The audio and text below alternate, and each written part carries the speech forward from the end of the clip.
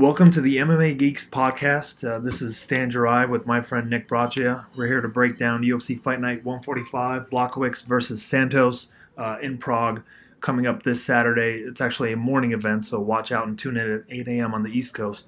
I didn't know that. Yeah, it's actually a surprisingly decent card for where it's located, I would say. There's some names in the very bottom of the undercard that I recognized, which I didn't expect to. And it's on ESPN Plus or Fight Pass? From what I understand, the ESPN 2 is where the prelims will show, and then ESPN Plus is where the main card is going to air. Interesting. So you should be done with this event.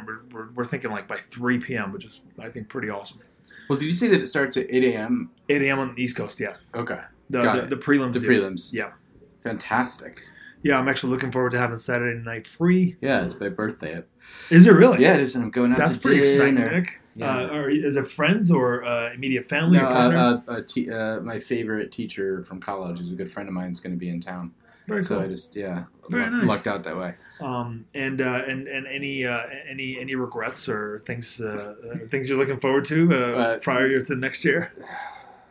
I got to get my ass in shape.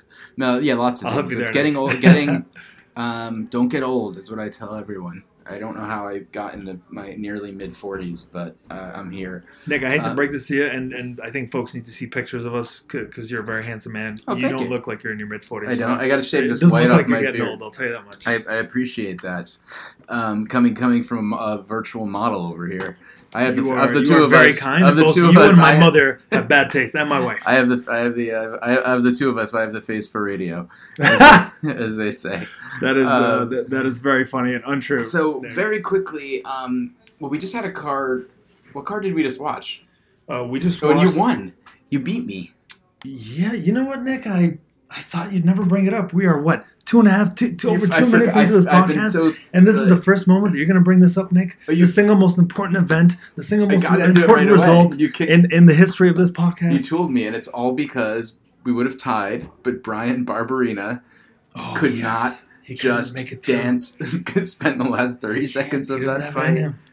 Man, Cain Velasquez does not have it in him to not attack at all times. Barberina doesn't have it in him to just kind of dance around and wait back for a minute. I can't believe. Yeah, so we can spend a couple of minutes talking about that card. That Luque Barberina fight was amazing. It was absolutely incredible. Clearly, I mean, I was sure it was fight of the night. I was confident it might be fight of the year. It was like shades of Diaz Daly. Like it was just. But Diaz Daly was such a short fight compared to this. This was like 3 rounds of that. Almost a full. They both knocked each other down. It was I guess the reason I keep coming back to the Diaz brothers is Barberina, who I hadn't really seen do this as much before, was throwing strikes like a Diaz brother, just flicking him out there with different degrees of strength and different degrees of power. Maybe not mixing in as many fastballs with the changeups, which is what the Diaz boys do. That I think guys get used to getting slapped, and then all of a sudden they get clocked. I think Barberina throws more power shots than the Diaz's do on it. I mean, Barberina, I think if we look at the stats on this fight, I'd be shocked if he didn't throw 80-85% power shots. Like he doesn't really throw so many, but they were they don't look like I hear you. He was flicking them out. He was throwing jabs. Like you can't be moving that quickly and throwing hard. It's impossible. The thing is that there's the argument to be made that there's guys that have natural power in their hands. There's guys that have natural power from their technique, or power from their technique, and then there's guys that actually have power purely from speed. It's predominantly like a boxing concept if you have this right kind of snap in his punch, which he does not. No, but you're right. From Luque's response to the shots, he was being overwhelmed at times. There were other shots that hit him. He was being overwhelmed just by the volume. Yeah, there were clear shots and hooks that rocked him, but it wasn't when Barberina was in his face throwing 6, 7, 10 punches. Yeah, it was that one clean left hand when he threw it. I think it was his left hand when he threw it. I don't know. I didn't see the official cards, but he, in my mind, Barberina had definitely. I had Barberina winning 2 rounds of the fight. I did too. I think I had him. And he, all he had to do was circle away and kill, and just circle away and defend for the last 30, 40 seconds. And it didn't happen. I don't know how exhausted he was. I'm sure he was exhausted. There were more significant strikes landed in that fight. Insane damage, but one of them had significantly more power and athleticism. Yes, much more power and athleticism. And that won out at the end. Luque isn't necessarily known for having the conditioning to pull off a win like that late. He was great. He saved up just enough.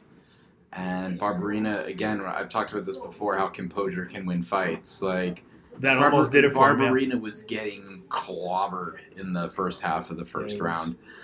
Just clobbered by massive power shots that have put out lots of other guys. Never lost his cool. Agreed. So that was a great fight. What we feared was going to happen in the main event happened exactly. Yeah. Exactly. We didn't. Both of us were hoping against it, but we both picked Ngannou quickly. Very quickly, and that's exactly what happened. But there's been a lot of controversy online over whether or not it was the uppercut or the knee. And you and I have been texting about this quite a bit. And I watched Chael Sonnen had his YouTube channel is fantastic, and his show with Ariel Helwani is quite good. And good stuff is just not always at all fact based. No, with Chael, go on. Well, Chael had a 15-minute breakdown of that fight because he got called on it because Chael thought that it was a punch, and a guy told him no, it was the knee, and he said that going back and looking at the footage, going back and looking at the footage, he said that Ngannou makes contact, but it's more of a push than a punch. That's what I thought. And it was a combination of probably Ngannou's strength and Kane being off balance. I mean, he definitely made contact, and his knee went. It just, it ends up probably being something closer to like Woodley Condit than getting caught like Overeem did. Like, at least that's the way Chael's positioning it. Oh yeah, I hear you, and I disagree with Chael a lot because again, facts. I'd love to. We still haven't. There was no camera pointing at like the reverse angle behind Ngannou where we can see Kane take I should a have shot. sent this to you. It's not a reverse. It's not behind Ngannou, but it's kind of a profile view of both of those guys. And there's a video that shows it very, very slowly, and I mean like image by image, and it just pauses, and then it moves on a millisecond and it pauses, right? And you think he got? It shows that he got slapped. This is what you clearly see. You see Ngannou throw that right uppercut right by his own chest at Kane because that's where Kane's jaw was. Yeah, it's very short. You see Kane's jaw kind of protrude on the on the camera side because he's got hit with a huge shot, and then you see Kane's eyes close, and then in the next clip Kane's eyes are closed, and as Kane is actually performing a split, seemingly of no choice of his own, right? His eyes are shut, and then at some point, and I assume that's where the snap happens. That's when he tears the meniscus, I think, is what people are saying. That's when he wakes up and he's clearly in visible pain. So his eyes are closed for a good second and a half, which is a long time for your eyes to be closed in a fight. Right. Well, maybe a second. And that again, that's not a blink. That is multiple blinks. Like that second is a long time in a fight against a monster to have your eyes closed. And he's dropping, and he's suddenly in a full split, eyes open, in pain, and falls over and gets finished. To me, there's no doubt after watching some of the different footage that I've watched that it was a clean right hand from Ngannou that knocked Kane in a more similar fashion to the way that Gabriel Gonzaga knocked out Crow Cop years ago than to the way that Woodley didn't Gonzaga knock him out with a giant head kick? With a giant head kick, but what I mean by that is the way that Crow Cop fell with his leg kind of backwards. Yes, I remember that. It was more like that. It's more the fact that him being knocked out is what led for him to fall awkwardly, not that he fell awkwardly. Which took him out of the fight. The other fight that I think we both picked wrong, and we were very torn on where we should go with this, was Felder-Vic. Yes. We both thought that Felder would have a lot of trouble closing the distance. Yes. Holy cow. He did a great job. I've never seen someone land such a high percentage of spinning shit. Did he land he landed probably landed two or three. He landed most of his back fists. That's awesome. He looked... And for a guy who apparently fought some of the third round with a collapsed lung. I agree. Yeah, but... I wonder if he even realized it at the time. I know I've been in a fight where I have a broken rib in the first round, and I have no idea until my sister hugs me to congratulate me afterward. No clue. Wow. So there's a good chance he didn't realize it at the time, but man, is he tough. And man, what does that say about Vic and the damage he can do? And he went through it and won despite it.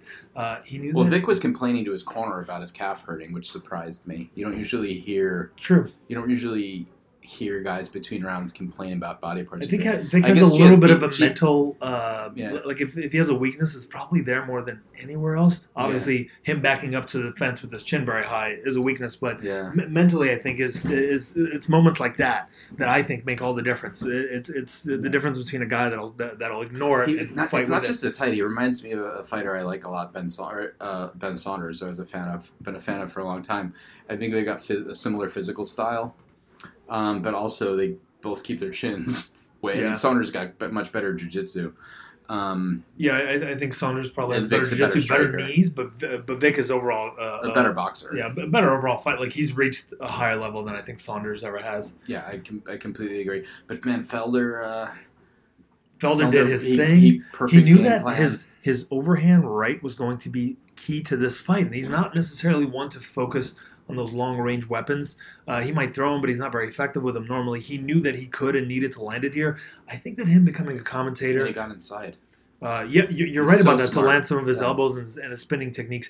I think that him becoming a commentator for the UFC has opened him up to a whole new world. He's now friends with Dominic Cruz, with Daniel Cormier. He's a great commentator, too. Agreed.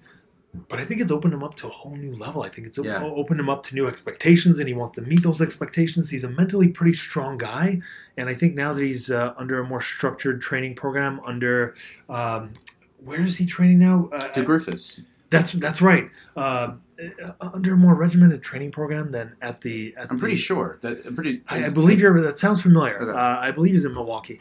I think there's much more structure to his game than back when he was training at the Greg Jackson / Donald Cerrone camps, and it's showing. He's hitting a different level, and I think he has the potential if he can make it to lightweight. He's a huge lightweight, man. When they faced off, I did not expect for him to look almost as tall as Vic. Great fight. Big dude. Not much else to say about. I mean, we had some good picks, some poor picks. Nick Lentz did the Nick Lentz thing. I picked that one over you. Yep. I changed my pick from Lentz like a fool right before the event. Henan Barao was landing really great body kicks in the first round.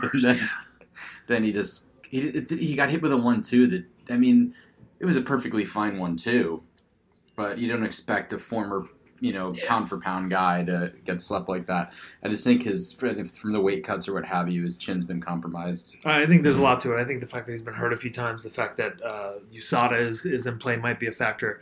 Yeah, he's got a lot of miles on him at this point either way. And in the last fight, I think we'll talk. Well, we can talk about Kron Gracie. I think we've got to give him 30 seconds at least. He was fantastic. He went straight Maya. Yeah, and I think he's an athlete. I think his forward pressure is effective. I think he could be a real danger in this division. Although I do doubt. And those guys are bantam. I believe 145. Oh, they're 140 featherweights. Yeah, featherweight, yeah. Did Caceres used to fight at 135? I think he did make a few appearances there. He fought Faber, but I think he fought Faber after Faber had gone down. I think he's fluctuated his divisions. And so Philly, who I've never really liked, put it together. He was disciplined and threw his jab. Who's that? Andre Philly. Got it. I had picked against him. I had picked Miles Jury, who hasn't really reached his potential, who seemed a little trigger shy, honestly, ever since his Cerrone fight. I agree with you, actually. And there may have been some moments after that fight where he looked good, but I think they've been few and far between. And coming off of getting slept by Money Mendez, from Feely's camp, which probably helped Feely, quite a bit. Even think of that. If Mendez, who knows which of those guys still train over there? I can't keep track. There's so many. I heard that Feely actually left Team Alpha Male, but then he had Danny Castillo in his corner, and I'm not sure if Castillo's still with TAM. It's a bit of a mess over there, even though they're still producing great fighters. Yeah, they could be the best camp in the world if they had, I think, proper head coach. Chaos and Hobbiton. They had a They had Martin Kampmann for a while, but I think he's gone back to Copenhagen. He doesn't really have the experience. Like he has no proven track record. I mean, a legitimate head coach. I think they were looking to replace Bang with a guy with a kickboxing background because all those guys are. I mean, most of Team Alpha Male comes from a wrestling background. Yeah, but he's a different kind of kickboxer. I feel like talent-wise and with what they're doing, given the lack of high-level trainers consistently, I think it's incredible. I think they could be the best team in the world if they just got their shit together. And it seems like Uriah Faber's personality doesn't mesh well with a whole lot of folks. Actually, seems like he's a harder guy to get along with than he seems in the public eye. He's not like surfer chill. I don't blame him. I think he's a badass businessman who's. It's not all flip flops and fish tacos. No, but he would have you believe that, Nick. No, I mean, well, I know where he's from. Well, I guess he's a Sacramento guy now, but he's from what's it, Isla Vista. He's from near Santa Barbara, which is. Have you ever been to Santa Barbara? Yeah, I have. Yeah, it's like Shangri-La. It's like the chillest.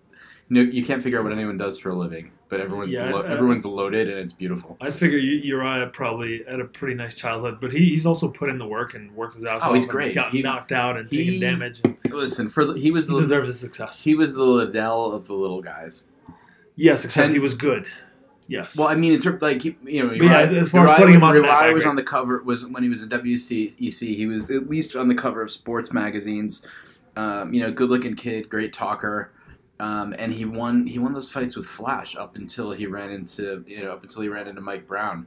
Well, up until he basically got into a structured division, if you ask me. Like he was just fighting in different organizations, and everybody was kind of middle level. And once you got a group of guys in the same division in the same organization that were truly the top 10, and that got figured out, that's when he started to. By the way, he was still top 5, top 10 consistently. Yeah. But that's when we realized like he's not the best.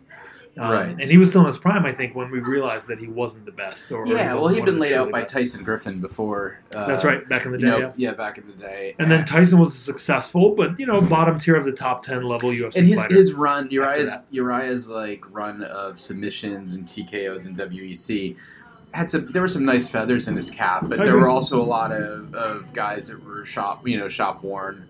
The Jeff Curran. Two of his wins were over. I'm the biggest Jen Pulver fan in the world.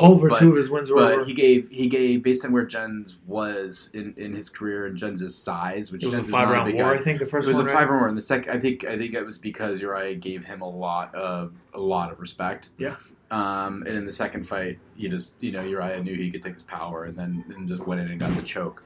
Man, I remember rooting for Jen so hard in that first fight. Same here. Right there with you, bud. So he was a guy. The last thing I'll say, I remember reading, go back 12 years, reading Jen's autobiography, and then another book about the group that Pat Militech ran out there. Ended up emailing with the author of that book, and all of a sudden, out of nowhere, I got an email from Jens saying that he appreciated the support in me reading his book. I didn't even email him. I love that, man. I got it from, the author must have forwarded my note to Jens. That's really nice. Who then sent me a note. And I think we're still connected on Facebook. Never met him, but cool. Occasionally wishes me a happy birthday on Facebook. He's just a really, really great guy who went through a lot of shit before he became a lightweight champion. I have a bit of a connection to the Militich camp in that the first kind of team that I fought for, which was called Militich New York, they were kind of affiliated, and my coaches had gone out to Militich and trained with those guys many times, and they had stories when they came back. So I was technically, I started fighting as a Militich fighter, I didn't know that.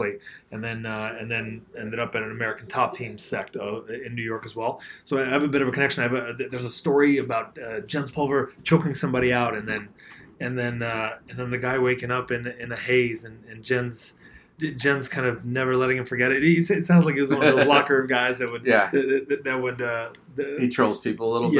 Yes, especially the newer guys.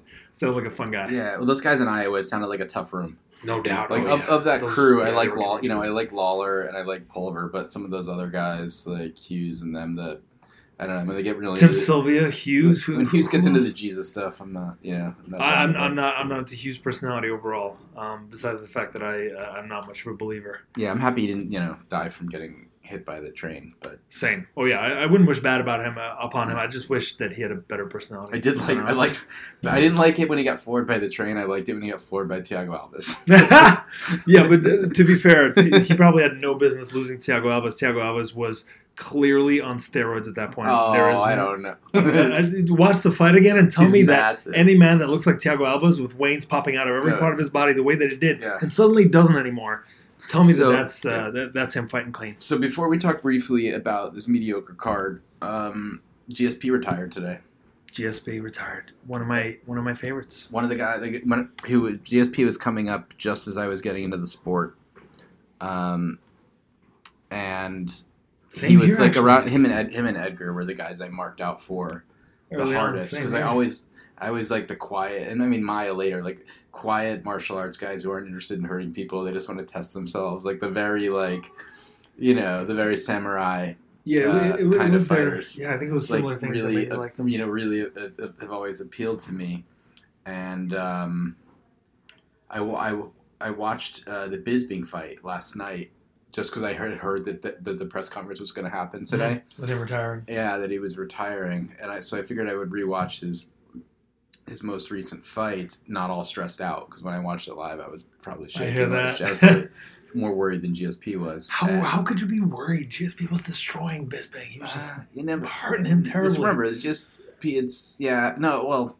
and the second round, Bisping buzzed him hard. Did he? In the second round, he landed 2 hooks, and GSP said later. That's his power shot for GSP Bisping said later that he was badly hurt, and he tried to hide it. And this time I watched, and I was like, oh, that was a shot. I'm going to rewatch that fight. And he also got cut up badly by those elbows. But what he did do was he was hitting just remarkable combos. Superman jab into a leg kick. I know that's one of his favorites. I picked that up from him. It was incredible, and it just got me thinking. And you're also just watching his footwork, especially versus Bisping, who doesn't have bad footwork, but the level of athleticism and just the core strength and leg fitness of GSP.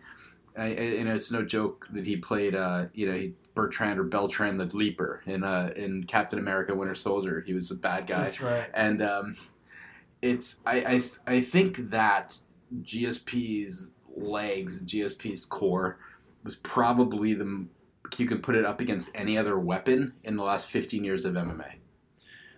When you look at what drives his striking, his level changes and his explosive double, and you watch him kind of almost like he's made out of elastic. As you see his footwork, you watch the way that his body moves and flexes versus Bisping. I don't want to say a regular guy, but Bisping, and I'm just like, I really do think that level, and that's why he did all the gymnastics, but that aspect of GSP's fitness.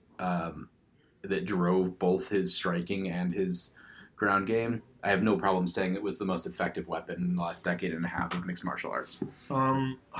It's hard. I think there's the argument could be made that a right hand of Francis Ngannou is the most effective. It's uncanny. But GSP is a man that started training all of MMA. He didn't. I mean, he did have some kind of a karate background. Maybe Shotokan, and he or Kyokushin. It's Kyokushin. And he changed and he leveraged that into an excellent boxing game. He leveraged it into an incredible wrestling game. He was wrestling with the Olympic team, I think in freestyle, and from my understanding, he was doing quite well. And we saw what he did against other wrestlers that have been wrestling since they were 3 or 4 years old. He was just a better athlete, and he was smarter. Every little bit counted for him. When I think it was Johnny Hendricks got a full when he found out that Johnny Hendricks had a full-sized octagon leading up to their bout to practice in, George St. Pierre immediately got a full octagon put into TriStar Gym. This is how every little centimeter counts for him. He took no shortcuts. GSP, he's a consummate professional. He had one of the better, longest, and strongest win streaks of anyone in the history of the sport. I mean, dating back to 2007, Koscheck, Hughes, Serra, Fitch, Penn, Alves, Hardy, Koscheck, Shields, Condit, Diaz, Hendricks, Bisping all fell to George St. Pierre.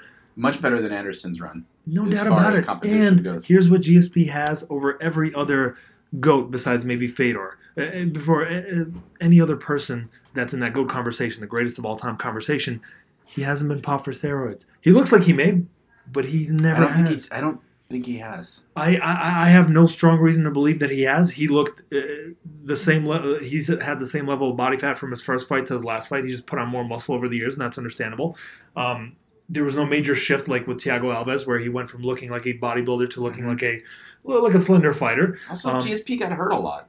He did get injured a lot. Dudes on steroids get injured less. Although I will say muscle tears are another sign of steroid use. But were his knee injuries muscle tears? I believe so. Ligament and muscle tears, I believe. I thought he had similar injuries to Connor and Cruz. You might be right, and those guys are not likely at all on steroids. George,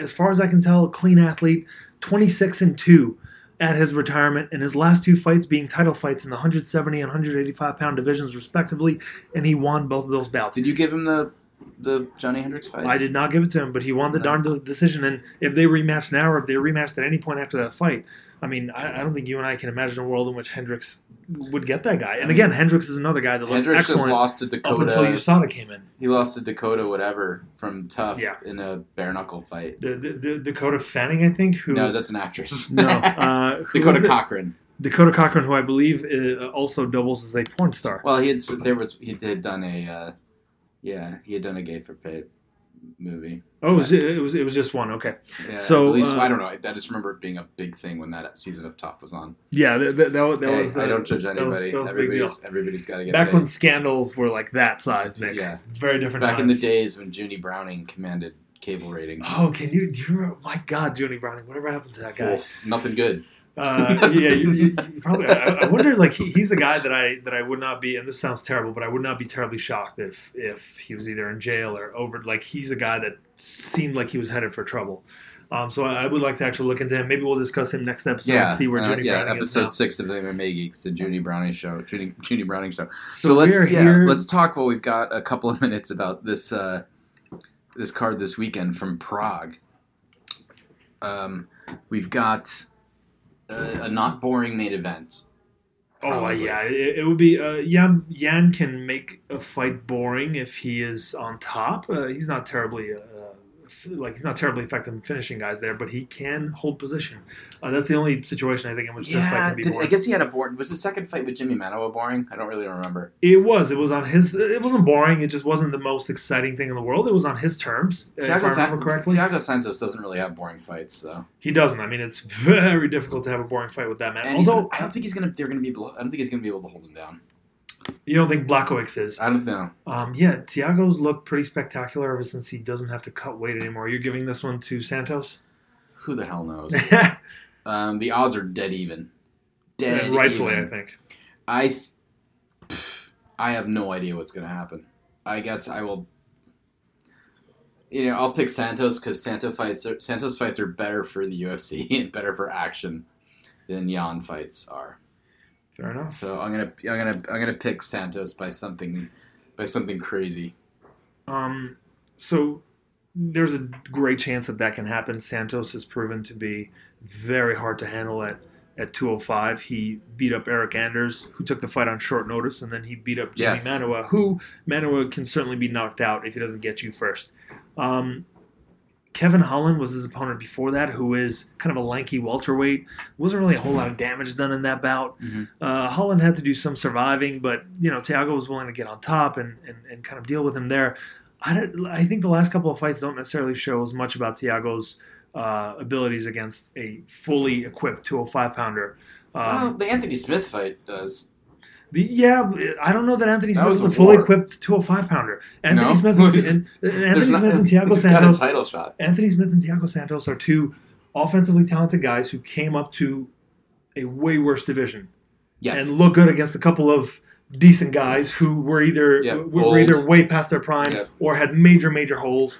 And Thiago's not going into a fight against a guy with major holes now. He's not going into a fight against a guy that's easy to finish. I believe his one loss via finish was via retirement from a leg injury, if I understand it correctly. He gave Alexander Gustafsson a hard time standing up. Jan Blachowicz did. He lost a weird decision against Pat Cummins, but he has been 4-0 since. Yeah. He beat Jaron Cannonier and Devin Clark, who are significantly more. Actually, he beat Nikita Krylov, Jimmy Manuwa, Jaron Cannonier, and Devin Clark, all who are way more athletic than he is. Thiago is way more athletic than he is. Yes. Thiago is offensively very talented, maybe more so than one or two of those guys, but Nikita Krylov is just as dangerous in every way. And he had some moments against Jan. I get that. I'm going to give Jan the edge here. I think he's got an excellent jab. I think he's going to be able to keep his range. I think he's going to be able to get takedowns. Neither of these guys have the best defensive wrestling, but they have decent offensive wrestling. And I think it's going to come through for Jan, although I can absolutely see Thiago landing a giant strike. I can also see Jan controlling him and slowing the fight down to his pace and truly being in full control by the third round if he can get on top. Although I wouldn't be surprised if the damage factor keeps it closer in the third round. How about the not that interesting co-main event? Stefan Struve against Marcos Rogerio de Lima. Yeah, I give the edge to de Lima here, although neither guy is very good. I think Struve is in a really bad point in his life and in his career. Struve is on a 3-fight losing streak, and his last couple of wins before that weren't exactly against high-quality opposition, at least at that point in their careers. Rogerio de Lima just came off beating Jeremy Kimball, losing to Vince St. Preux by submission, and beating Adam Wieczorek. Adam Wieczorek is actually a very similar fighter to Struve. Younger, less damaged and better. He was able to take him down and control from up top. I think de Lima should be able to replicate that here and avoid the submission, although the man's been submitted a bunch of times. Next up, I'm sorry. I don't know if I picked de Lima. You're picking de Lima. Yep. Anything to add to that, Nick? Not really. No. Fair enough. I don't blame you. This is not really a co-main event worthy fight. Gian Vellante, training partner of Chris Weidman. Maybe that's why Chris Weidman hasn't been that successful lately. That's funny. True. Versus Mikhail Oleanchuk, whose name I cannot pronounce. I did my best. I'm gonna call him Mikhail from now on. What are your thoughts on the bout, Nick? I just don't think Vellante has a great fight IQ against anyone. I think he can make a close fight with a street sign. I think that is the line of this episode. It's safe to say. That's great. But listen, I'm in favor of anything that's going to put Matt Serra and Ray Longo on the streets of Prague. I like it. To cause some havoc and to bring some Long Island over to that part of the world. Yes, to the Czech Republic. But yeah, I don't pick Vellante. Seems like a great guy to have a slice with. Yeah, I'd have a slice. Seems like a cool guy. He hasn't. He somehow managed to befriend two UFC champions, like best friends with two UFC champions. Somehow he like Chris Weidman lost his title and then he slowly kind of distanced himself and suddenly he's best friends with Stipe Miocic at the height of his career. Oh, I didn't know about that. That's right. It's fascinating to me. I wonder if Vellante is close friends with Stipe Miocic? He became close friends with Stipe while Stipe was champion. Wow. Now I wonder if Gian is still friends with Stipe. He's probably a great training partner. Sometimes people are just practice people. I mean, I remember I was a swimmer, but I wasn't very good D1 swimmer. And I remember one time one of our strongest swimmers said, "You know what, bro? I was doing okay one day." He's like, "You're a practice swimmer." I would do well in the sets and in training, but my races weren't great. And I think it was just that. I got stronger like an hour and a half into stuff. Like I had good. You needed a longer warm up. It just needed a longer warm up, or I could do sets and I can go and do things for a really really long time. But I'm never in the amount of time you have to do a race. I don't have the physical. Sounds like you're more of a marathon athlete than a fast twitch muscle fiber athlete. That can and I don't have a great body shape for swimming. I have a fine body shape to join Team Alpha Male. I hear that, and by the way, with the right, if I could have gone back in time, like in 7th grade, our gym teacher was a college wrestler, so all we did was beat the shit out of each other and wrestle, and I loved it. And I love that I swam, but I really regret with my body type and how much I grew to love MMA, not following up and trying to wrestle in high school. Yeah, I would imagine because I have the build for it. For all you know, they might have even enticed you to take a fight or two over the course of over the last 15 years. Yeah, except not against Rob Bennett. No. Because were you there for one of the real throwdowns that we had? You and him? No, it's funny. We would get in the ring with like Stan and I used to train at a place where Stan worked out and worked. And there was a ring in the back, and people would spar in there. And there was one really good friend of mine who also went there. So they would let us, basically no mouthpieces, get in there, have a trainer in our corner, and just pound each other while they cheered for us. I'm not sure how I wasn't called over to watch this. In 3-minute rounds. It was some ugly, ugly stuff. I can only imagine. I regret that you weren't there to see the carnage. And your two personalities too, adding to that. There's probably some shit talk. It was probably a good time had by all. Yeah, we would throw. It wasn't. Excuse me. I'm just glad there's no videotape. I would kill for that videotape now. So back to this card. So in this fight, I'm picking against Vellante, who is the underdog at a plus 170. I am as well. I've got Mikhail, who looked really good against Khalil Roundtree, who was not a dissimilar fighter. In my opinion, has more power than Gian Vellante. And Mikhail not only took his offense, but also blocked the majority of his offense, was able to outstrike him from his southpaw stance, if I remember correctly, and was able to take him down on occasion. I'm not sure he'll be able to take Gian down, but he should be able to win this fight by being the better, more conditioned, pressure, younger fighter. Next, we've got Lucy Pudilova as she takes on, I think, her biggest name opponent thus far in Liz Carmouche. Yeah, I like Carmouche a lot. Always have. Tough fighter, pretty well-rounded. I'm going to go with Carmouche here. I don't know a lot about Pudilova. Pudilova, from what I remember, is kind of an aggressive, forward-moving kickboxer. She doesn't necessarily have any other modes except for constantly throwing punches, kicks, knees, and elbows at her opponents. She losses to Lena Landsberg. She beat Sarah Moras. She did beat Sarah Morais, who's got good jiu-jitsu and absolutely nothing else, if I remember correctly. She's from that Ultimate Fighter season. Mm-hmm. She also she lost to Irene Aldana, and it was a very close fight that could have gone either way. I'm going to pick Carmouche here because she has another mode, and that's a takedown. She should be able to take her down and control. So we've got the same pick there. This next fight is the one I'm most looking forward to. The always entertaining magician and his speed and quality striking against John Dodson. John Dodson against. What did I say? Did I call him something else? You called him the magician, which I'm not sure everybody would. John the Magician Dodson. Sorry, against Petr Yan from Russia. Definitely something Russianish there. He looked really good in his last fight. Tough dude. They've got They have Dodson at a plus 250 underdog. That's incredible. So the upside and the way people are talking about Jan, who's a minus 300 favorite, must be crazy. People must see this guy. I was really impressed with him. I don't know that I'd put him as that much of a favorite over Dodson. Dodson has been he's been losing decisions lately, maybe a little bit slower. I don't feel like slower to the punch, but slower pulling the trigger. I feel like he ends up in some staring contests. Absolutely, more so than he did 3-4 years ago when he had that great first fight with Johnson with Demetrius Johnson. Came the closest before Cejudo of beating him, and didn't do a terrible job in the second fight, but didn't really sniff victory. But he certainly didn't embarrass himself. I guess he had that war with Lineker that I thought was extremely close. I actually thought Dodson won that. Against who, sorry? Lineker. Yeah, that was a fairly close fight. That was a really good fight. But then I remember the Wineland fight. He was quick, but I felt like he wasn't pulling the trigger there.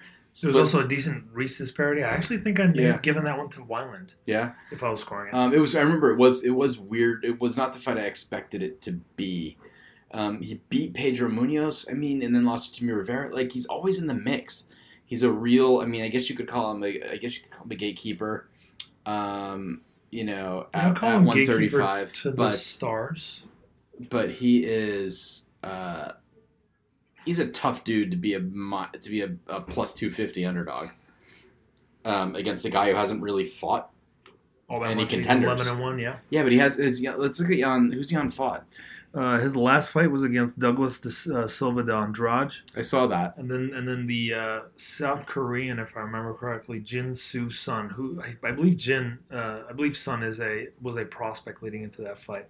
If I remember correctly, it was a prospect versus prospect matchup. But Yan beat him.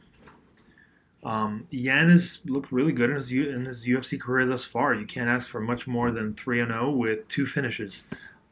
He beat up Teruto Ishihara in 2018. Yeah. And then competed twice more last year against Susan and big drop. Big difference between those guys and John Dodson.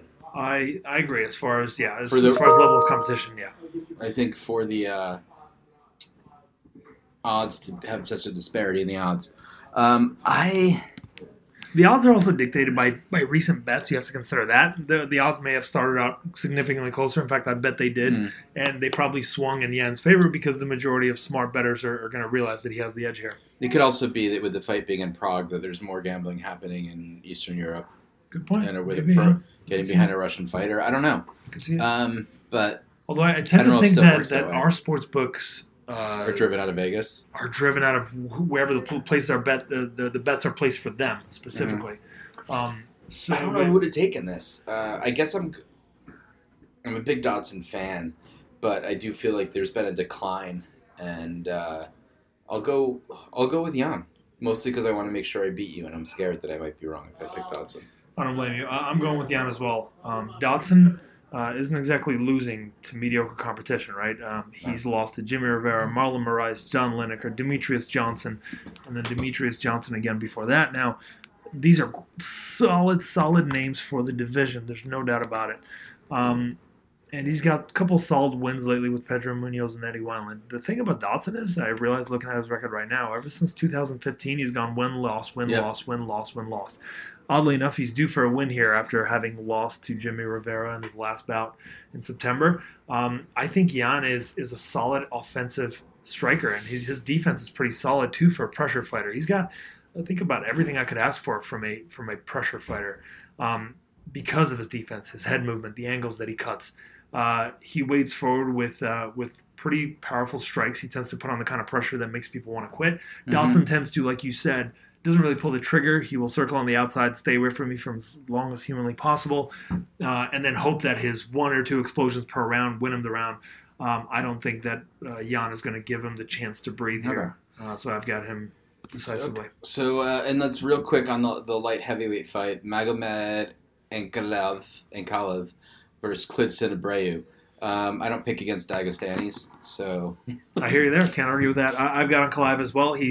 He dominated against Paul Craig in his UFC debut and then got submitted in the last few seconds by a Hail Mary submission. He's actually fighting another submission fighter in Klidson Ferroyo de Abreu, but that's all he's got is submissions. I expect Ankalaev to dominate and avoid the slip on the banana peel. Next up, we've got... Yeah, let's do turbo for this 7 fight preliminary card where I don't really know anybody. Carlo Pedersoli Jr., who recently lost to the other cowboy in Oliveira, Alex Oliveira. Yeah. He is fighting Dwight Grant. What are your thoughts, Nick? My thoughts are I'm going with Carlo Jr. Yeah, I'm going with Pedersoli as well. I think he's going to stay busier, and Grant tends not to pull the trigger, although Grant can hurt him and finish him early, like Carlo got finished in his last bout. David Tamer against Daniel Tamer. David Tamer just fought and lost a couple of weeks ago. Who did he lose? My heart. He lost to the other Oliveira. Yes, he lost to Charles Oliveira. It hurt. And now he's fighting Chris. I really like David Tamer a lot. Sorry. Daniel Tamer versus Chris Fishgold. I give Fishgold a slight edge. I kind of like what he did in that first round knockout loss to Calvin Kattar. They're both similar in that they will seemingly put everything out there early in a bout and risk being exhausted later, hoping for a finish.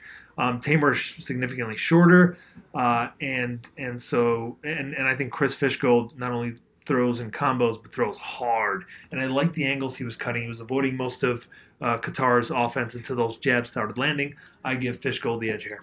Likewise. Next up, we've got Jillian Robertson against Veronica Macedo. What do you think, Nick? I'm all about Jillian Robertson. This fight. Same here in this bout. I think Macedo's lack of takedown defense and Robertson's ground game is going to lead to a first or second round submission. Michel Prazeres, where have I seen? That's a name that rings a bell. He's a very experienced UFC fighter. I think he's actually doing really well right now. On a win streak of... Oh, this guy. Well, he's got like a 10-fight win streak. 1, 2, 3, 6. Desmond Green, Josh Berkman, Gilbert Burns, He hasn't lost since Kevin Lee 4 years ago, almost to the day. Back when Kevin Lee didn't really show a Holy cow. So this guy's riding an 8-fight winning streak in the UFC, yeah. By the way, he deserves, can we get him a real goddamn opponent? Excuse my language. Like, can we get this man a top 10er for Pete's sake? He's beating up all these guys that are just under that level. Like, why are we wasting our time with this matchup? By the way, against a pretty solid prospect in Ismail Nardayev. From what I understand, the guy is very dynamic, very legitimate. Well, he's going to get his ass kicked. No. And then we've got Rustam Kavalov. Who'd he piss off to get this far down the card? Wait. We're both picking Prazeres? Yes, great. On. Yeah. Next, we've got Rustam Khabilov versus Carlo Diego Ferreira. Both solid fighters. This could be a main event on a card like this. I think they've both faltered here and there. With Khabilov not necessarily pulling the trigger like a couple of the other guys in this card. Yeah, Speaking of which, split decision loss to Adriano Martins. He lost to Benson Henderson on Benson's way out. Those are not. I mean, well, when he lost to Benson, Benson was at the top of his game. He beat Masvidal. I mean, 5.5 years ago, he beat Masvidal, beat Norman Park, beat Yancy Medeiros. That's the fight Yancy Medeiros hurt his thumb in. But he hurt his thumb because he kept slamming him again and again. Yes, because he kept dropping him on his head. I watched that in preparation for that last for the Yancy Medeiros Gregor Gillespie fight. That makes sense for that matchup. So the thing about Rustam is that up until his Benson Henderson loss, he was fairly aggressive. He beat George Masvidal right before that for good reason. Yeah. Yancy Medeiros before that for good reason. Vince Pichel, who was a decent prospect at least. And then that Benson Henderson rear naked choke in the 4th round of their 5-rounder led for him to be really timid. He was in that fight though, wasn't he? He was. It wasn't uncompetitive, but he barely throws. And ever since then, every single one of his fights has been a decision. Yeah. Now, he's won his last, 6 bouts, which is impressive against Kajan Johnson, Desmond Green, who's solid, Jason Sago's pretty good, Chris Wade, Leandro Silva. These are Norman Park. These are fairly solid opponents that he's beating, but they're top 20. He's timid. Top 25 guys. Yeah, I agree with you. He's timid. He barely throws offense is what worries me about this guy. But isn't he from...